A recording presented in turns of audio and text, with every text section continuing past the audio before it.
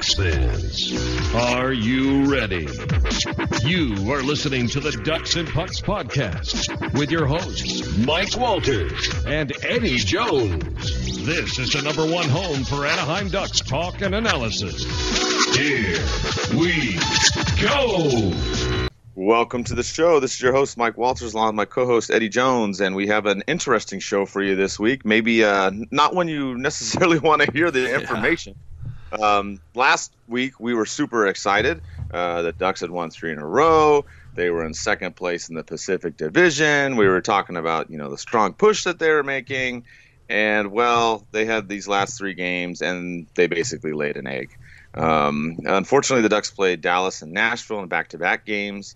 They ended up losing both those. Then they played St. Louis as well, and they dropped that one too. So now the Ducks are actually on the outside looking in. They're not even in a playoff spot at all now. So it's crazy how things can change in 1 week. So on this show, we're going to cover those games, obviously, as we normally do in the beginning. And then we're going to talk about the team, talk about some of these issues. People are concerned about the defensive pairings. Obviously, there's some issues on the offense. A few other things that we'll address and kind of analyze. Of course, we've got some fan questions as well. A lot of you are concerned about the playoffs, which of course makes sense. And some news about the NHL All-Star Game may be coming to Anaheim. So we'll talk about all that. Also, we're going to have a watch party coming up, so we'll give that news out a little bit later in the show. But let's look at these games, Eddie. I know you don't want to. Yeah. The Nashville game. So the Ducks, went on the road, as we talked about. They had that 3-game win streak. Thought that they would go to Nashville wanting to get some revenge. And, well, they kind of didn't come out with a lot of fire in the first period, unfortunately. They kind of got dominated, really, to be honest. In the first period, Nashville got a couple goals. They probably could have got some more if it wasn't for Gibson, in the way that he was playing in this game initially. And Nashville built a lead 3-0 after 2 periods. The Ducks did play better in the second half of this game. They actually ended up getting a couple goals. But, Eddie, it was too little too late, and the Ducks lost this one 4-2. Yeah, this is like bringing back bad memories. It's the second time now I'm breaking down this game, and it's a painful one because we knew this was going to be a tough game going into it. Nashville was on a 9-game winning streak coming into this game. They obviously made it 10. And that's as far as that would go. But they really dominated the Ducks for pretty much the first 2 periods. Like you said, the Ducks turned it on a bit in the second half of the second, and going into the third period. But all 3 of the teams the Ducks faced this last week it felt like they had the book on the way the Ducks were going to play. Yep, there was exactly. Hard forecheck, really limiting their chances, not really overextending on offense, kind of picking their plays. We saw that a lot against Dallas, where they were just picking their chances against the Ducks. And that was where it all started in this one. I mean, they got out to a 3-0 lead, and the Ducks had a valiant effort trying to come back with Rickard Rakell getting his 29th and 30th goals. But it was too big of a hole to come back from. I mean, at the end of the second, I said, well, you're pretty much done now. This is a team where they're not going to blow a 3-goal lead. And, of course, they almost do.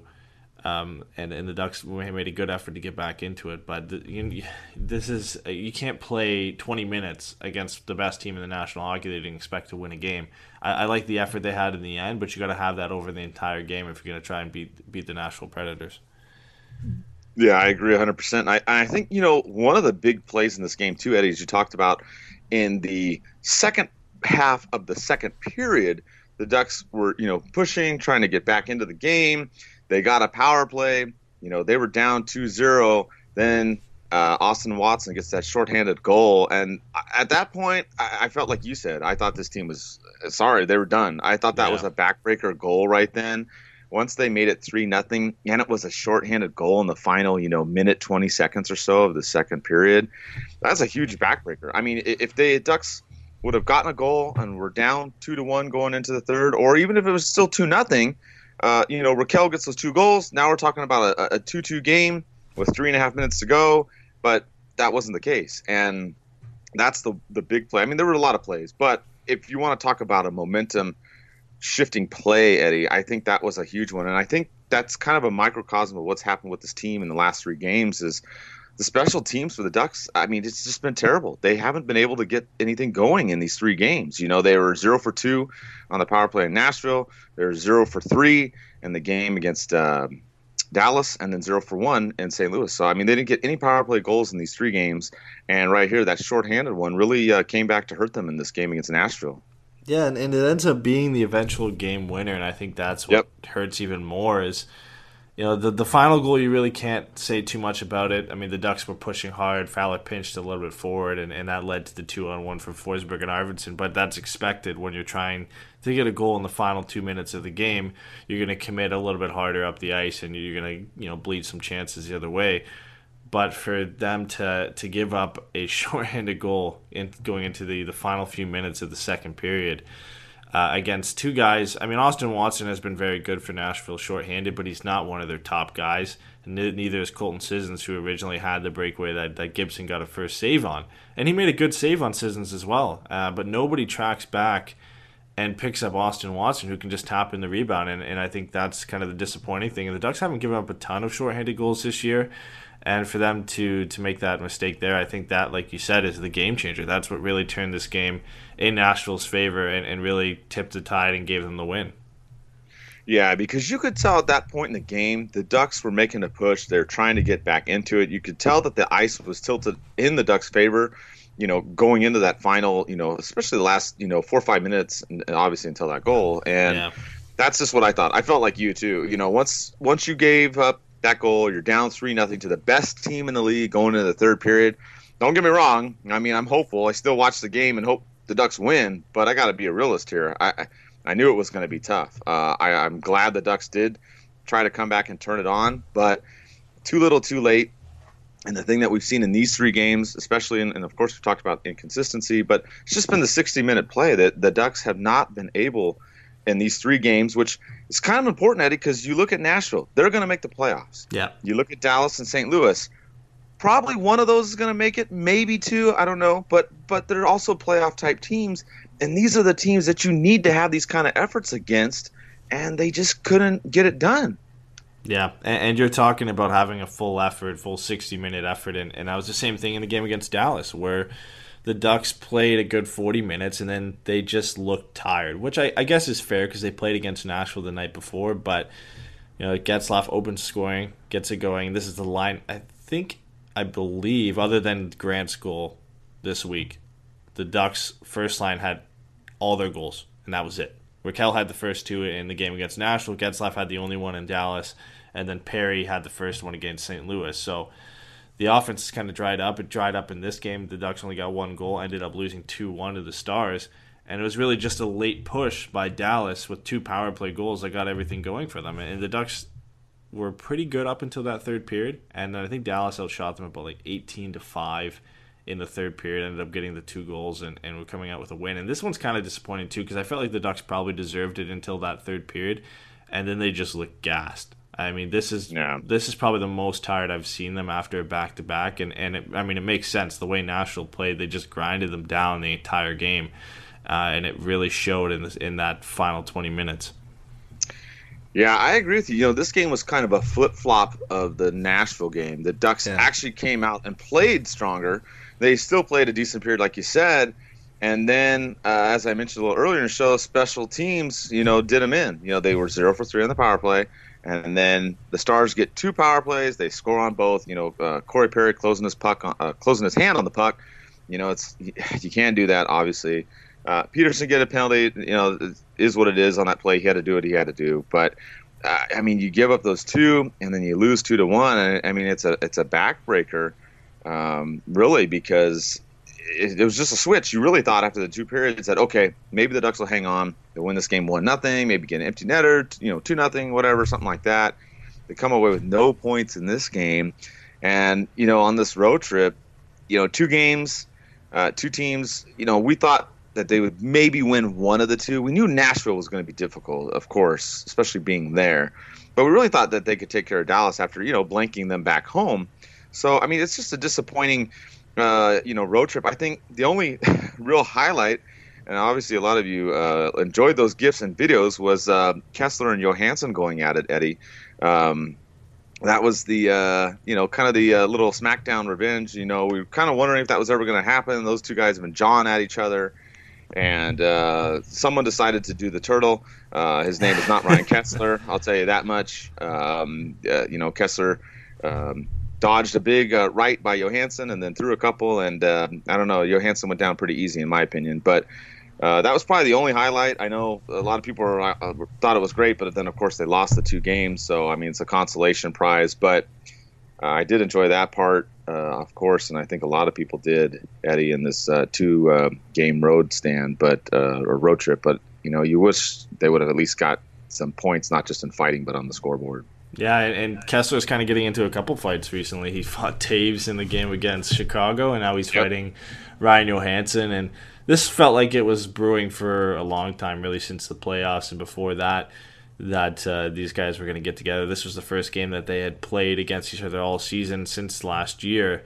So no surprise that they had things going. Kessler, I guess, trying to spark the team with the fight. Even though Johansson is the guy who actually jumps him off the face-off, I don't even think Kessler was 100% ready to really step into that fight. But he's the one who finishes it, that's for sure. Like you said, he dodges the punch from Johansson and then just feeds him 3 or 4 rights. And then Johansson turtles, and obviously that GIF we put out, I'm sure everybody saw, of Kessler mocking Johansson for turtling. So, yeah, that was awesome. That was great. I'm not surprised. Some people got a little bit mad about Kessler punching Johansson while he was down, calling him sarcastically a tough guy. But I mean, we're not going to get too much into that. I don't think we want to bash Kessler for sticking up for his teammates and showing Johansson who's boss. Yeah, especially you're talking all this mad trash on another player, which you see this in all the sports. Everyone does it: basketball, football, baseball, soccer, whatever. Everybody will say stuff about other players and everything, but we all know Johansson's the one that made comments about Kessler's family, and you just don't do that. So you know what? If Kessler throws in an extra punch here or there because of that, I say go for it. I mean, Johansson, he needs to learn to shut his mouth and not say certain things like that. If you want to talk trash on Kessler, fine. But to go after a guy's family, I mean, come on, dude. Yeah. So, I thought what Kessler did is what I think probably 95% of you out there would do. Someone talk trash on your family, I don't think you would sit there and take it. And then if the guy jumps at you during the game, you're not going to swing on him? I mean, come on. So I don't know why some people were upset about that. But I think Kessler did the right thing. It's just unfortunate the Ducks didn't come away with the points. And, the Ducks had another scare, too, as, Manson got clipped in that Dallas game, too, on this road trip. Eddie, he ended up getting a nice shiner. The video was bad. I mean, when it started or when it happened, I was like, please say his eye is not hurt. Because that's the primary concern is his health. And, that play looked bad, Eddie. And the gift that we had on that one, too, I was like, oh, man, that – it just looked bad, and it looked like maybe it was an inch from his eye. I couldn't quite tell, but it was close. Yeah, I mean, it looked really, really bad when he first went down because he looked like he was in a lot of pain, understandably. But until you get that slow-mo angle that we ended up putting up where you could see, I think it was Devon Shore, or it was a Stars player nonetheless, the skate coming up and hitting Manson in the eye, and that could have been very bad for him. I mean, that could have been season-ending, to some extent career-ending if it was like a cut on his eye and really damaged his eye. He was lucky that it looked like it was just probably a bone bruise, maybe a small fracture. I doubt it though because he played the next game, right? So it was probably just a bruise. It probably hurt like hell. That's why he went down. Totally. You could obviously see, but he came back on the bench, had the nice shiner like you said, and it looked like he was ready to go. Obviously was because he was in the game against St. Louis the next night, which is key for the Ducks. I mean, he's not their most valuable defenseman, but he's a key part to this team, and especially if the Ducks are going to make a push to get into the playoffs, they're going to need all 4 of their top 4 guys healthy. Yeah, absolutely, and that's a big topic of discussion we're going to get into after the St. Louis game because a lot of people, are concerned about the defense, which that's one part of the issue. We got to talk about the offense too in a minute, but we'll finish up the games here. That they came back home. They played St. Louis again. We thought, okay, they could win this one, and no, it didn't turn out that way. So St. Louis ended up getting a late goal in the first period off some missed coverages and whatnot, and then they got an early goal in the second period, and they built a 2-0 lead. the Ducks came back. Getzlaf made a great pass to Corey Perry at the side of the net for pretty much a tap-in goal that brought the Ducks within one. Of course, St. Louis scored again to extend their lead, and Derek Grant got one again, and kind of went back and forth. The Ducks tried to get back within it, but they ended up dropping this one too, Eddie. 4-2. Some mistakes, some turnovers and coverages and things like that ended up costing the Ducks in this one. Of course, going to say it again, they didn't play a complete 60-minute game, and we find this team 3-game win streak, now 3-game losing streak. Yeah, and this was kind of similar to the way that Nashville played against Anaheim, where St. Louis was relentless on the forecheck. They were pressing hard. Ducks couldn't really get anything going offensively, and the Blues were just picking their chances when they got up the ice. I mean, the Bertuzzo goal was an example of that. Didn't really have a ton going. They were buzzing. They were putting pressure on the Ducks, but they didn't get a lot of scoring chances. And then it's just a simple play. Shen comes in, has a backhand drop pass to Pietrangelo. He passes it back to Bertuzzo, who's just wide open. I mean, I get it's Robert Bertuzzo, and you don't expect him to do much, but if you give anybody that much space and time, he's going to roof it, and he does on John Gibson. The Barbashev goal, again, I mean, it comes off, I think, Lindholm's skate off a shot, and it just kind of pops right out to Barbashev, and he gets to put it in. But that's the Blues' fourth line that is putting that in. And, I mean, it's a better, more skilled fourth line than you'd expect. I think they had Barbashev and Soshnikov on there, who are pretty good players to have on your fourth line. But still, I mean, you've got to shut them down on chances like that. The Sobotka goal, again, it's a puck that kind of comes out off a bounce. Gibby doesn't do his best, really, getting over to make that save. I feel like he kind of expected Sobotka either to pass or just kind of get a tip on it. And he actually corrals the pass pretty well on his backhand and spins and puts it past Gibby. It was actually going wide, and it hits off Gibson's pad and goes in. I still don't want to fault him for it because, I mean, he's been so good for the Ducks lately. And then again, a trend continuing with the Berglund goal. He's left wide open, and Brodziak finds him, and he has all the time and space in the world to roof at top corner on Gibson. And you don't have guys that you would normally expect beating you, where you've got Shen, who had 1 point in this game, Tarasenko and Schwartz left off the scoreboard, Alexander Steen left off the scoreboard, and you've got guys like Bertuzzo, Barbashev, Sobotka, Berglund, Brodziak. These are the guys that are beating you and getting points on the board. And we're talking about how the secondary scoring isn't there for the Ducks. This is what the Ducks need, really. A game like this where it's not just the first line getting goals and getting points for you. I mean, the four, what did they had? 2 against Nashville, 1 against Dallas, and 2 in this game. So 4 of their last 5 goals have all been from that top line. And the Grant goal last night was really against the pace of play. I mean, St. Louis was dominating at that point in the third period.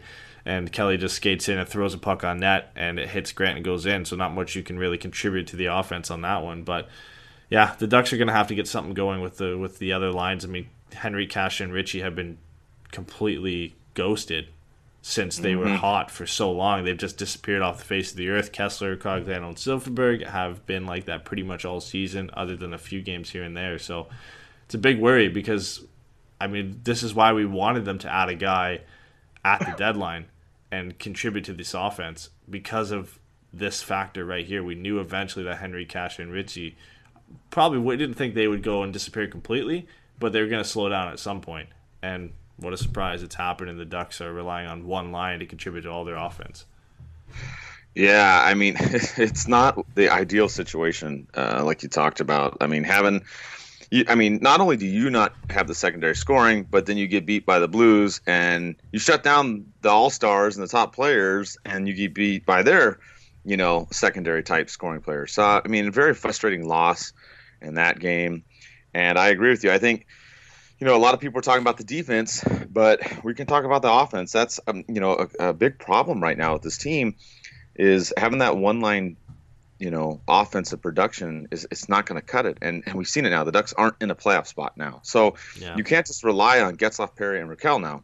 I mean, you got to figure out something. And a lot of fan questions, concerned about the playoffs. We'll get into that in a little bit. But I think we'll take a moment here, like you said, talk about the offense and what you need to do. I know we did have one question from Jared. He asked about Chimera and Kelly and how they're doing and what we think.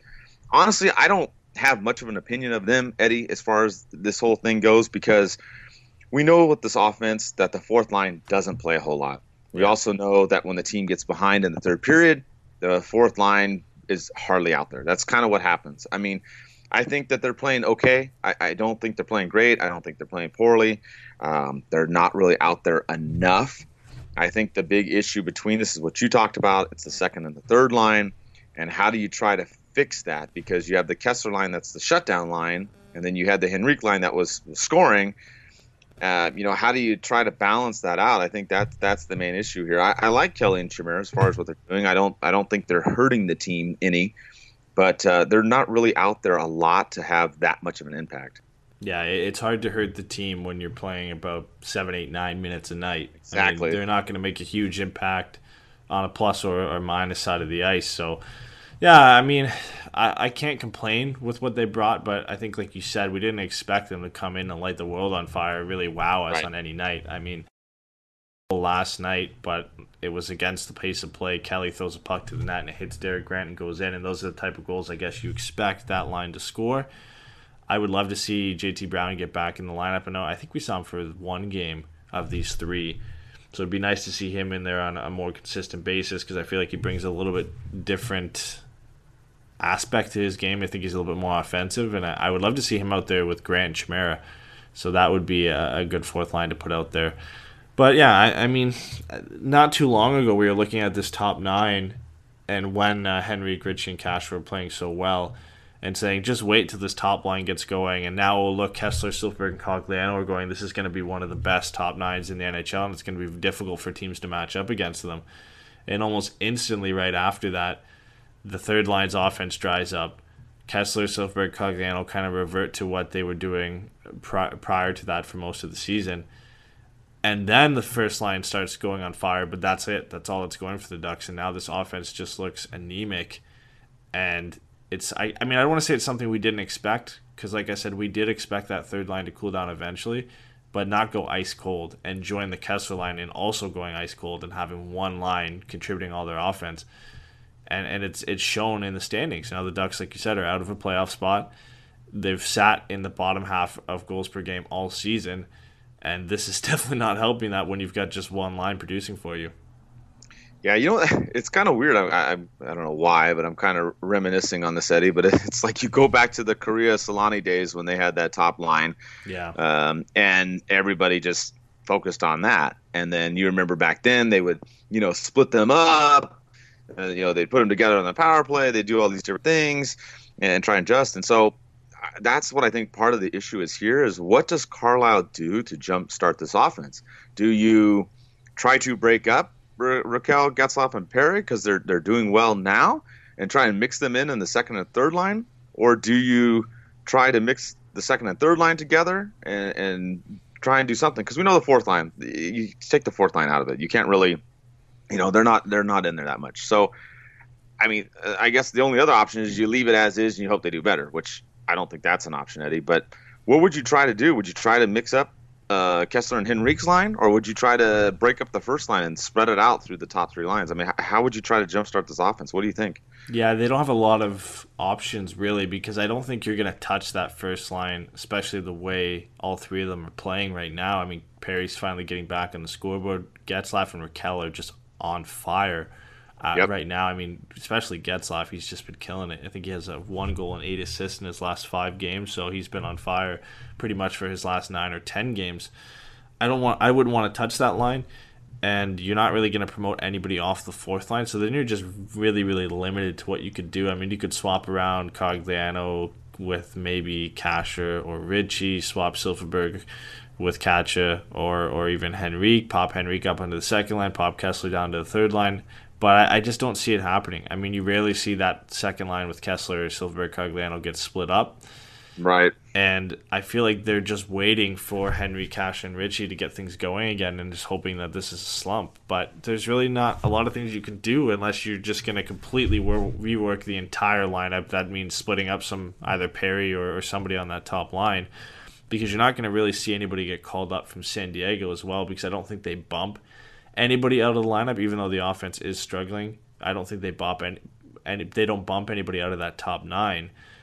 And something we talked about on the postgame show last night was the Ducks don't have a lot of black aces coming up this year that can really can really make a difference, because Steele is going to be at the Memorial Cup no matter what, because they're hosting. Jones has been injured, and his team's going to make a long playoff run. Maxime Comtois is on a very good team as well. All those guys are going to be still playing in their CHL playoffs, most likely by the time the Ducks need them. And the only guy you could really think of is maybe Troy Terry, but the Ducks still haven't even signed him to a contract. So that's up in the air with that as well. So there's not a lot of help coming from anywhere outside of what the Ducks have currently. So I think they're just sitting here and hoping, which is not a good thing to do when you've got 12 games left and you're sitting outside a playoff spot. Yeah, I mean, the thing you're talking about as far as the prospects, that's what Murray talked about at the Hot Stove event a couple weeks ago, that we put that article out there with all the Q&A and stuff, and he touched upon all that. These guys, most of them aren't going to be available until May, and some might not even be available unless the Ducks were to go really deep in the playoffs. So they are kind of stuck with the lineup of what they've got, as you mentioned. I think the only thing maybe that they could try to do, you touched on a little bit earlier, is maybe they throw Brown in the second or third line and try to jumble some stuff up, and maybe you put Ritchie on the fourth line or something. I mean, that's maybe the only other thing I could see. I don't see them putting Kelly and Chimera up there. I mean, maybe they try to do that and mix it up that way. But you're right, it's tough. I mean, you've got the shutdown line. You've got the third line that was scoring so well. Now it's the first line that's scoring. They've kind of switched, and it's a tough spot. But, I mean, maybe that's the only other thing I could see is maybe they throw Brown in there. But, like you said, they don't seem too big on him. He hasn't been in all the games either. So the offense has got to get going somehow. And it's just unfortunate because the Henrique line was on fire. They stopped. Now the Getzlaf line is the one that's doing the scoring. But if this team is going to make the playoffs, I mean, at least two of these lines need to get going. And I would make some kind of adjustment. To me, I would probably move Brown in there and try that out for a couple games, and maybe put someone else on the fourth line and see, whether it's Brown and Ritchie spot or Caggiano spot, something like that, and maybe see if that does something. But I agree with you. It's kind of tough because we have these three lines, and they've been kind of set, for the last few games. So it's going to be tough. The Ducks need to generate some offense. They need to change up some things and get it going. Before we get to we're going to talk about the defense too, because obviously that's an issue. But we're going to do our little giveaway thing that we've talked about. We talked about on the last show, and we did it at the end. We didn't want to make you wait till the end. So we've given away tickets before in the past, and we're doing that again where this show and the show before and after this show, so these current three shows coming up, there's a keyword we give out in each show, and they make up a phrase. When we finish the next show coming up, we'll send out a little message on social media and have you send in that phrase, and then basically we just randomly pick someone. So last week we gave out a word. This week the word is go, G-O, the word go. So you've got the first word from last week, the second word this week, and you'll have the third word next week, and then we'll do the giveaway. So listen for that. We promised we wouldn't drag it out till the end, so I want to make sure we did that. So just listen for that, and there'll be 2 tickets we're giving away on April Fools, and it is not a joke. We're being serious. We are giving away the tickets that day. 2 tickets, 400 level aisle seats, almost center ice. So it's a good giveaway. So, okay, back with the team, Eddie. We talked about the offense and how the Ducks are trying to change things and stuck, but a lot more people were concerned, at least in the comments that I saw, and I think you saw, about the defense and the defensive pairings. And these last 3 games, Peterson was in the game against Dallas, but then you had Bieksa and Boschman in the other 2. And all kinds of people were upset. So what do you think about the defense? Because, they've been making some mistakes, some turnovers and things like that. Is this the free Marcus Peterson show, or what do you think? I know you mentioned that before. So what do you think about the defense and, the issues there? Yeah, I mean, it seems like this Jimmy, who's a fan of the show on Twitter, tweeted at us before last game saying #free Marcus Pettersson, and that's kind of what it feels like a bit right now because, not too long ago, I think it was a day before this when the Ducks were practicing, Eric Stevens put out the fact that Pettersson was practicing on the second power play unit, and it actually looked like he was going to start getting more responsibilities with this team, hopefully playing more than 12 minutes a night. Lo and behold, they get into the game against St. Louis, and he's a scratch, and we've got Bieksa and Boschman playing together, which, that's the best way if you're going to have them both in the lineup, is playing them together rather than splitting them up and kind of pulling down that pairing between Fowler and Montour, which again was good in the game against the Blues. So good thing they didn't do that. But the Beauchemin-Bieksa pairing, of course, was the worst of the night. Bieksa was on the ice for 3 of the 4 goals against. Was kind of the at fault, I guess you could say, for one of the goals. I believe it was, I think it was Berglund's goal. I'd have to double check, but he made a pass around the boards to Fowler. Fowler missed it, so they're kind of both at fault, but goes right out to the center and Berglund scores. So, yeah, I mean, it feels like, to me, a coaching decision to kind of sit him out, and it just feels like Carlisle's reasoning is that, hey, the Blues are a bit more physical. Let's throw in Beauchemin and Bieksa, which, I mean, it makes no sense. The Ducks were playing so well when they were able to put those guys in and out of the lineup every other night, get them a little bit more rest, and then they could come in and you don't feel the full effects of having them both on the ice at the same time. And it's not like Marcus Pettersson was lighting the world on fire either, but he's definitely a more mobile, better option than having Beauchemin or Bieksa out there. So, I don't know. I really hope we see him against the Vancouver game. I hope this is just a one-time thing. Maybe he had some underlying thing going on, which I highly doubt. I feel like it was just a healthy scratch by Randy Carlyle. But, yeah, I mean, if he's not in against Vancouver, we're going to have to keep going with this hashtag free Marcus Pettersson stuff, because I don't think he's played his way off the lineup, and it really looked like he was starting to get some more opportunities with the Ducks. Yeah, and I think that's why a lot of you out there too are just kind of like baffled and maybe think it's a little bizarre, because I mean I watched him play and kind of the same thing that we've talked about with Kelly and Shamira. I mean, he's not knocking it out of the park, but at the same time he's not making a lot of mistakes. I mean, he's not doing the things that everyone's getting mad about when Bieksa and Beauchemin are out there, because there's certain plays and turnovers and leaving guys, open and different things like that, and everybody's getting upset. And, I agree with you. I think you keep Fowler and Montour together. Obviously, Manson and Lindholm you keep together, but then the drop-off is just so huge with Bieksa and Beauchemin, and I think that's why most of you out there are upset, and I agree with you. I mean, going forward, I don't know. It's just a no-brainer to me. Peterson should be in, and Bieksa and Beauchemin should be rotated out. I mean, we got 12 games to go now.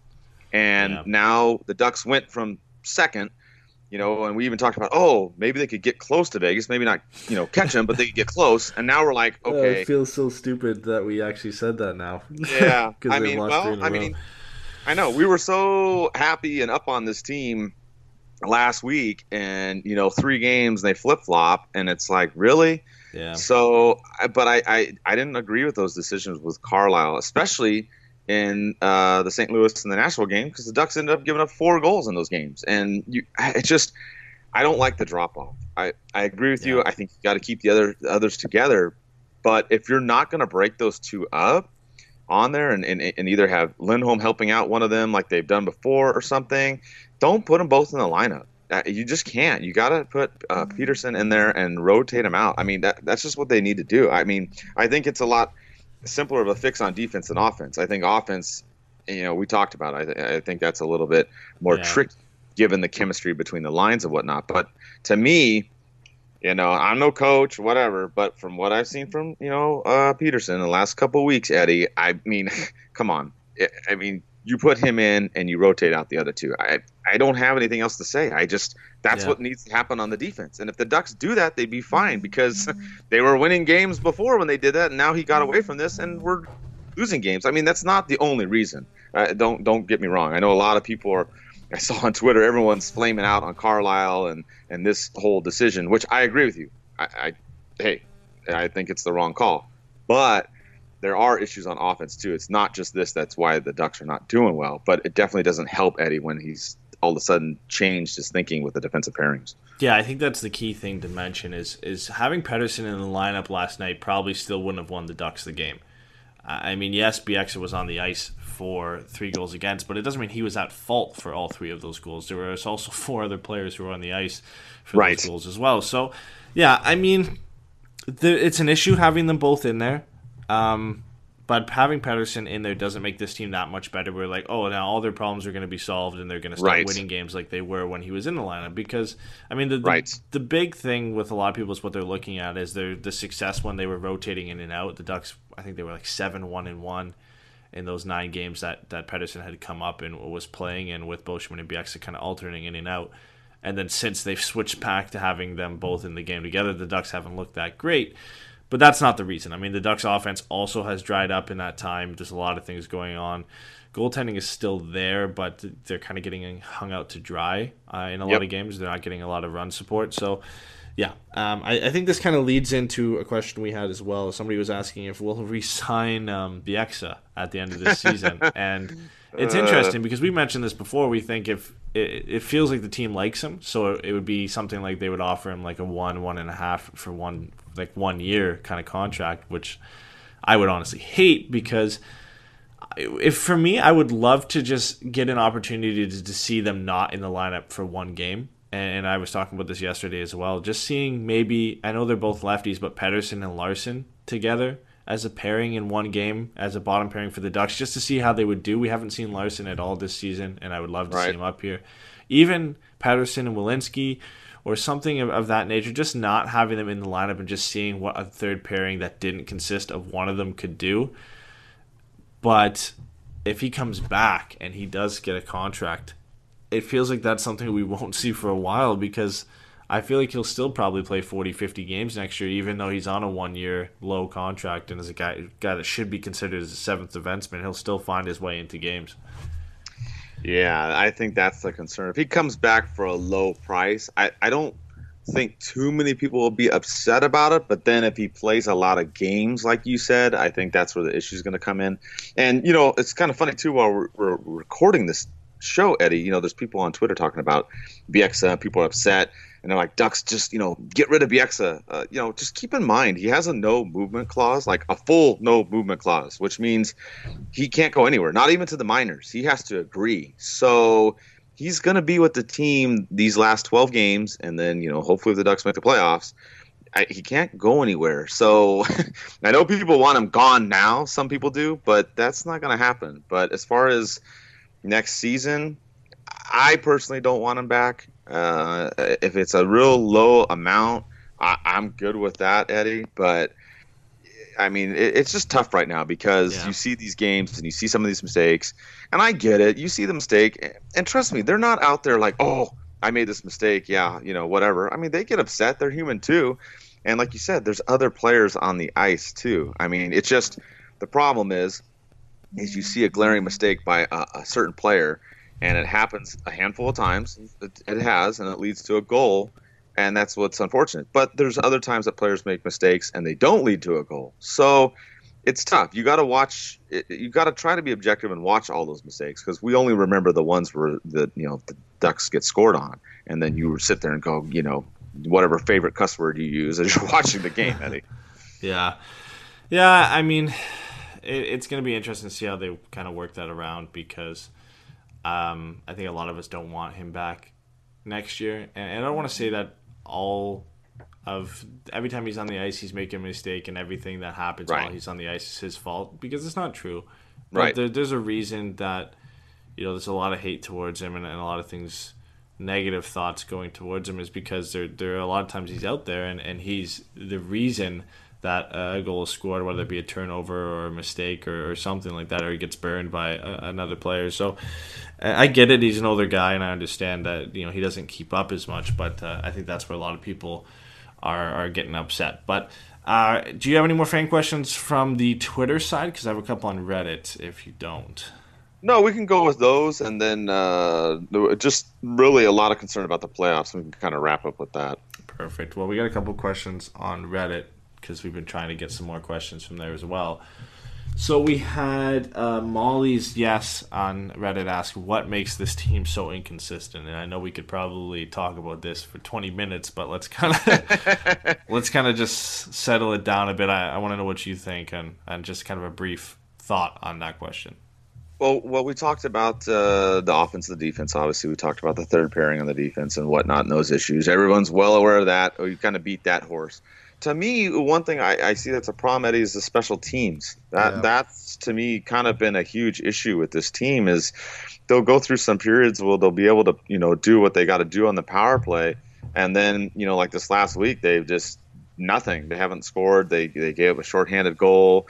They gave up those two power plays at Dallas in the third period there, and they gave up goals on both of those. So that's one issue I've seen with this team is the inconsistency has come from the special teams. I know that maybe they haven't talked about that as much, but it's kind of been a concern because, there's been seasons in the past where the Ducks were really, really good on the special teams. And this year, they're just not doing it. I mean, you look at the power play, they're at 17.8%, which is 23rd in the league.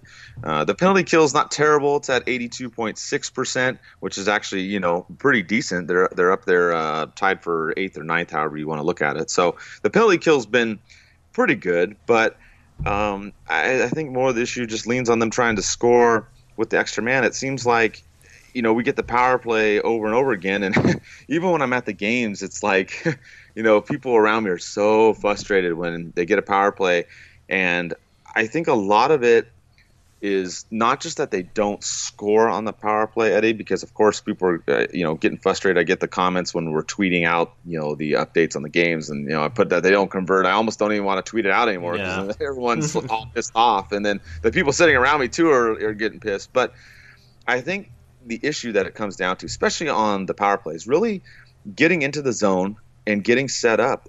I don't know what it is with this team. It seems like they're able to, get into the neutral zone, and I don't want to go back to the Carlisle dump and chase type thing, but they don't carry the puck in. And I know this was a concern you and I talked about before Carlisle came back. And I think 5-on-5 they've been okay, but for some reason on the power play, I don't know why they're not trying to just bring the puck in and get set up as much. I think, like you said, some of the teams kind of have the book on the Ducks. They're clogging up the neutral zone and forcing them to do that. But that's where I see the issue is just the entries on the power play and the forecheck. They're just not able to get set up and not get sustained pressure in there consistently on power plays.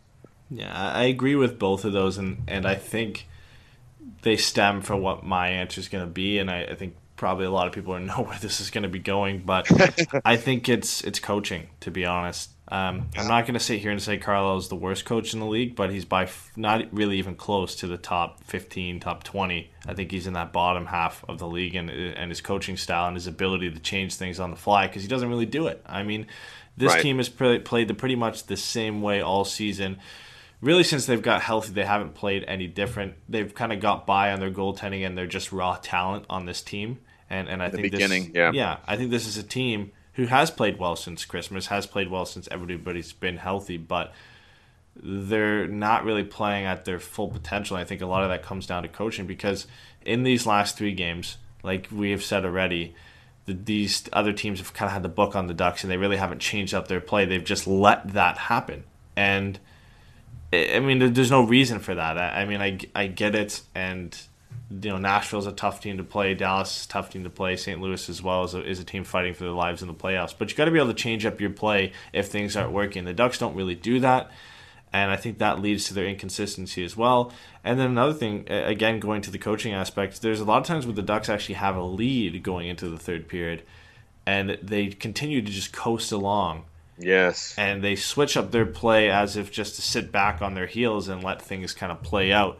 Yep. And that's hurt them in a lot of cases so far. I mean, even games where they haven't lost and they've actually been able to hold on and win, there's a lot of times where they just get caved in the third period, and they just continue to let it happen. It's like, oh, well, we won the game. Who cares? Nothing bad happened. Let's keep doing it. And you can't continue to play like that. And unfortunately, I don't think it's going to change.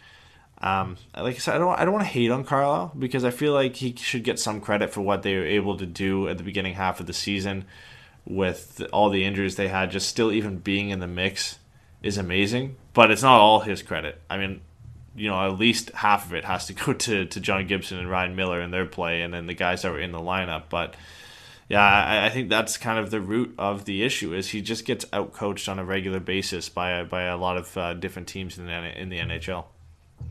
Yeah, I have to agree with you too on that. I think part of the issue too, and you and I have really talked about this for, I don't know, probably since we started the show, but it goes back to the third period like you talked about, and there's not really that killer instinct from the Ducks.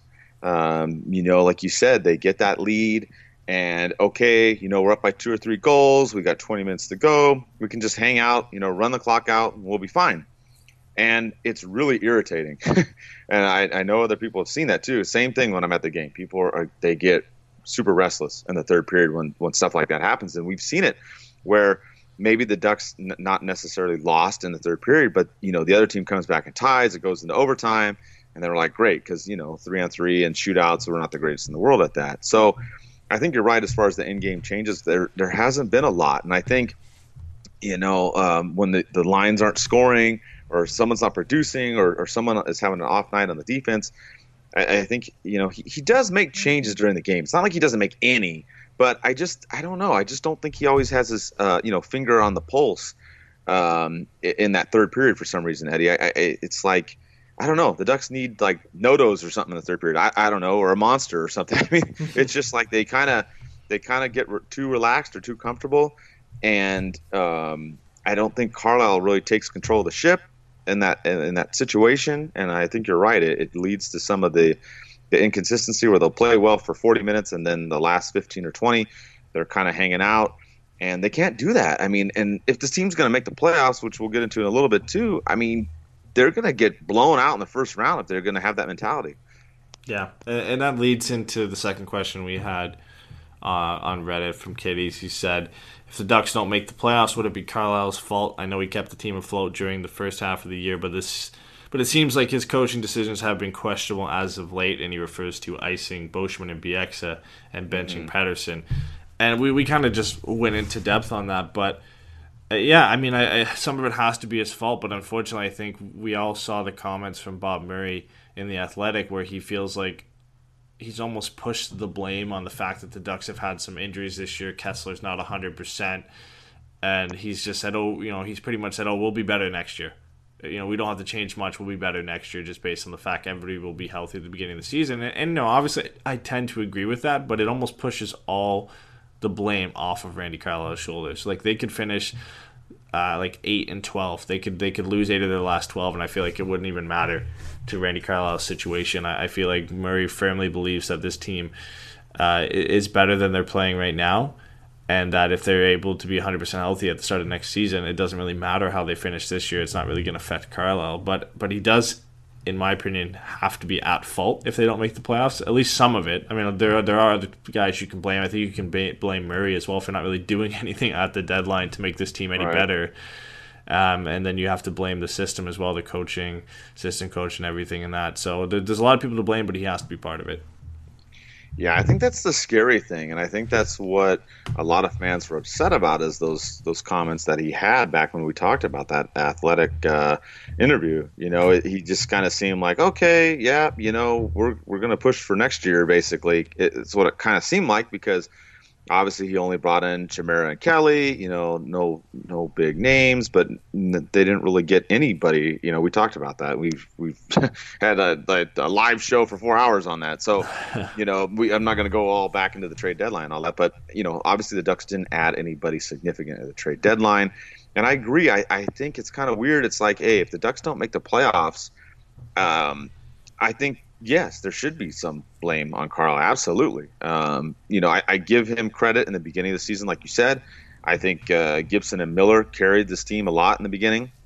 I think some of the younger guys that came up and stepped up when they had to in the beginning of the season also deserve some of the credit too. So there's a lot there. But I don't think Carlisle's going to go anywhere at the end of the season if the Ducks don't make the playoffs. I don't see him, unless the Ducks collapse and lose the next 12 in a row. And get blown out in every single game, which I highly doubt that's going to happen. But I don't see that happening. But yeah, I do give him a little bit of blame, and that's why I'm, as far as this team right now being inconsistent on the special teams, no killer instinct in the third period. There's some issues there, and I don't know if he's going to fix them in time. I mean, I still think this team can make the playoffs. I mean, you look at what's going on. They're on the outside looking in. I mean, they're tied, as of right now, depending on how some of these other games pan out for that second wild card. And as we all know, you win 2 games, it's like you jump 4 spots. You lose 2 games, you go down 4 spots. So it's not all gloom and doom. I still think this team can, get into the playoffs. But as far as getting them over that hump, I think it's a huge issue. I don't know if Carlisle is the person that's going to be able to do it. But I think, like you said, too, some of it has to go back to Murray, too. I mean, you're given a deck of cards, and you're trying to play with that deck of cards, and that's what you got. And I mean, I know some coaches are better at it than others. Obviously, as you said, there's some great coaches out there that can do it.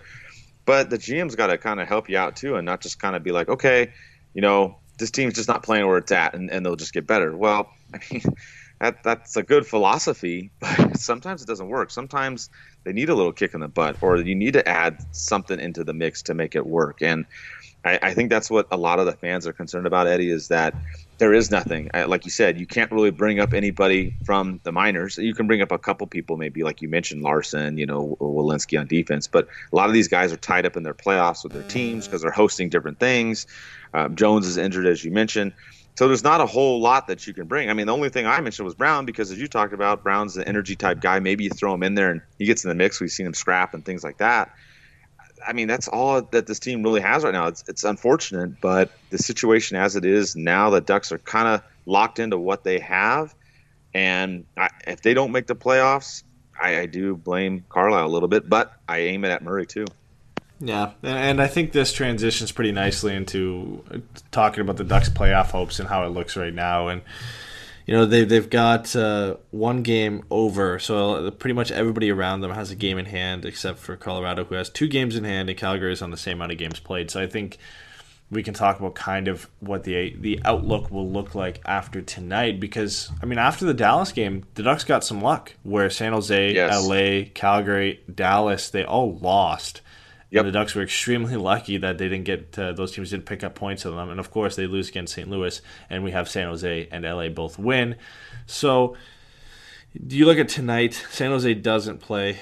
LA does. Dallas does. Colorado does. Calgary does. So those games at hand are going to be made up tonight. LA could realistically end up being 3 points in front of Anaheim. Dallas could be 4. Colorado could be up 2 with a game in hand.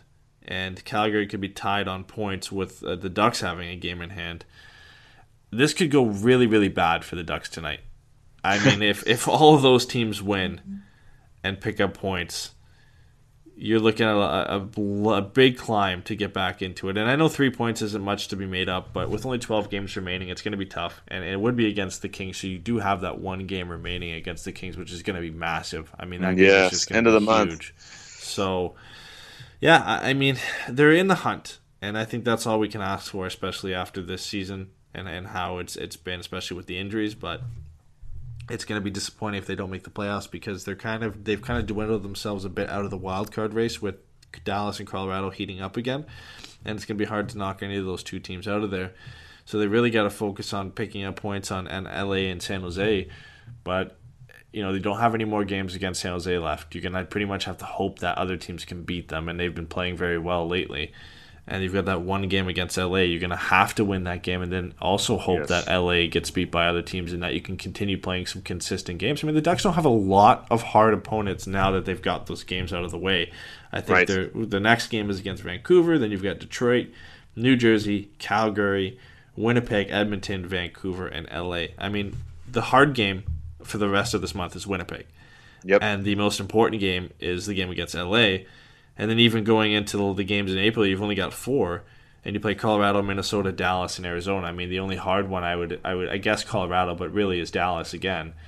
I mean, they've got a very winnable last 12 games, and they've got a majority of them at home as well, other than that 4-game road trip plus the last game of the season. So you've got 7 of these last 12 at home. You got to pick up 7, 8, 9 wins if you're going to make it into the playoffs.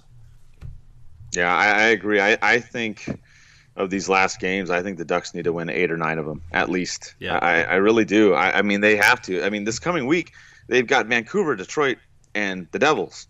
And I think part of the thing, too, that we've kind of hit this along the season, too, is, going back to those questions about inconsistency and all that. We've kind of talked about the coaching and special teams and different things, what's going on. But, part of it, too, is the level of play the Ducks bring against opponents.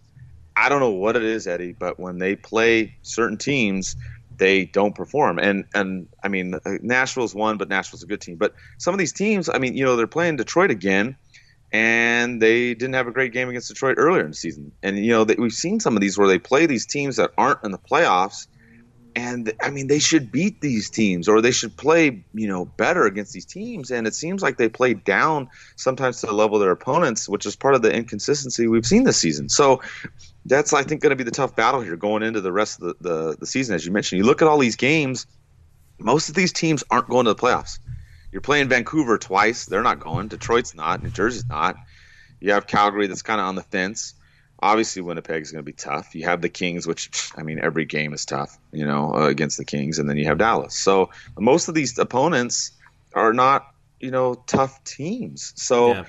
I mean, I think there's just not really a sense of urgency with this team at times. And I think that's part of the frustration is they should play Vancouver like they're playing the Kings. I mean, that's kind of – and I know that's not realistic. I mean, when you're playing the Kings or Sharks, you're amped up. That's your rival. You want to, take it to them. But – I'm saying now we're in this final 3-4 weeks, you got to play every game it's like do or die. Like you got to win this game or else you're out. And that's how the Ducks have got to be now, because they didn't have to be like that. But once they lost those 3 games, now they put themselves in that position. If they would have at least won one of these games, maybe 2, which you and I thought they would have been at least in a better position. But now they've got no games in hand. And they've got to beat these teams, and they've got to have that sense of urgency, or else, we're gonna be done come April. April 7th. April 8th is going to be the depressing show. I mean, that's all I can really say about it. The Ducks have got to have a sense of urgency. Yeah, and I mean, out of these 12 games, I think all of them are winnable games, except for the game against Winnipeg. And I don't want to say the Ducks are going to lose that game, but the gap in talent is significant between Winnipeg and Anaheim, even the other teams that they're playing. I think Winnipeg is just on that next level of teams in the same category as Nashville and Tampa Bay, Vegas, Boston as well. So I think that they're a little bit up there. But I mean, all these other teams are teams that the Ducks should be beating, or at least should be competing against. And you look as well, the Ducks don't have any back-to-backs until the final 2 games of the season. Realistically, Gibson should be able to play all of these games. I think if you're in a position you are right now, this is why you have a number 1 goaltender. This is why you have a guy you can rely on. I feel like no matter what, he's got to play the majority of these games. He's got to play at least 9 or 10 of these games for the Ducks and play well. And I wouldn't put it past him because of how well he's played lately, but he doesn't necessarily even have to share the net because of the fact that they don't have any back-to-backs. He could play all of these games until the last game of the season, depending on where the Ducks are. That Miller could get that game against Arizona, and hopefully by that time the Ducks are in a playoff spot and it doesn't matter. But we really don't know, and it's a disappointing kind of stressful situation to be in, I think, for everybody, because we're not used to the Ducks being in this spot with only 12 games remaining, where they're really just on the cusp of making the playoffs. And it's either going to be excitement or disappointment, because they're not going to miss out by a lot. They're either going to barely miss out or they're going to barely get in. And it's exciting and nerve-wracking, like I said, being in this position, because normally by this time the Ducks are either on top or close to being on top in the Pacific Division, and we really can just coast by and talk about the playoffs and who their first-round matchups might be. And now we're talking about, are they even going to make the playoffs, which is definitely a unique situation I don't think we've been in since we started the show. Yeah, and as you mentioned, Eddie, the Ducks, usually are fighting out for first place, and this is one of the few times that now they're fighting out to barely make it in the playoffs. And if they do, I mean, some of these opponents that they're going to face, it's going to be difficult. You're looking at, if you're the second wild card, you're looking at Nashville or Winnipeg. If you're the 4th team in the Pacific, you're looking at Vegas. I mean, it's going to be tough if the Ducks, not only do they get in, but if they squeak in, they're going to be playing some tough teams. So they really need to ramp it up in these couple weeks, especially against these non-playoff type teams. Yeah, and before we forget, I got to give a shout out to the newest patron that we have on Patreon as well, Tom Vincent. He's set up for the $5 reward, so he's eligible for a shout out on our show right here. So thanks to Tom for setting everything up as well. And also, before I forget, Matt Angle hit me up on Facebook actually, and was saying how much he appreciated the show and how much he was considering donating to the Patreon and helping support the show. And he said he was going to set up a GoFundMe to get me to Anaheim for a playoff game, which I thought was pretty funny. So, I mean, hey, if you guys want to hit up Matt Angel on Twitter or on Facebook, I think he's setting up a GoFundMe to try and get me there. Thanks for the support either way from Matt. It was really appreciated, just him reaching out to me, and we had a good discussion about everything that's been going on with the show and how much he enjoys listening. So thanks to Tom, thanks to Matt, thanks to everybody that has supported the show so far, and anybody that's supported us on Patreon.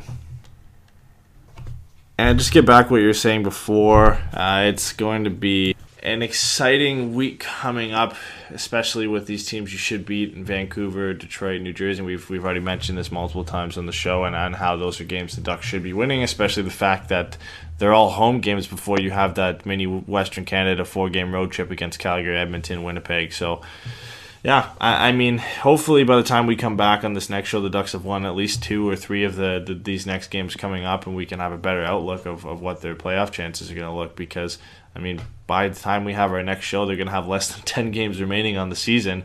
Can't believe we're already that far in the season, but yeah, I mean, who knows what their playoff outlook is going to look like at that point. I mean, you've got the battle is just so tight right now. I mean, any win or loss, any lost points or any gained points on the other teams are just huge. Yeah, absolutely. And we'll be back probably after the game against the Devils. So we'll recap those 3 games. So probably on the 19th or the 20th, we'll have the next show. And then also on the 21st, we're going to have a watch party at El Ranchito in Orange, so you can join us for that. And then also don't forget, we have the post-game show. Eddie does that with Patrick. The Forever Mighty FM is the Twitter, and it's also on Spreaker as well. We've been posting out the links. They're also being posted in the game recaps and previews too. So if you don't see it there, it's there as well. Check that out. We're trying to, we're doing 2 podcasts now, basically. So trying to get you guys, ramped up for everything. So with that, let's hope for some wins. We're hoping they get 2 or 3 of these games down, and let's go Ducks.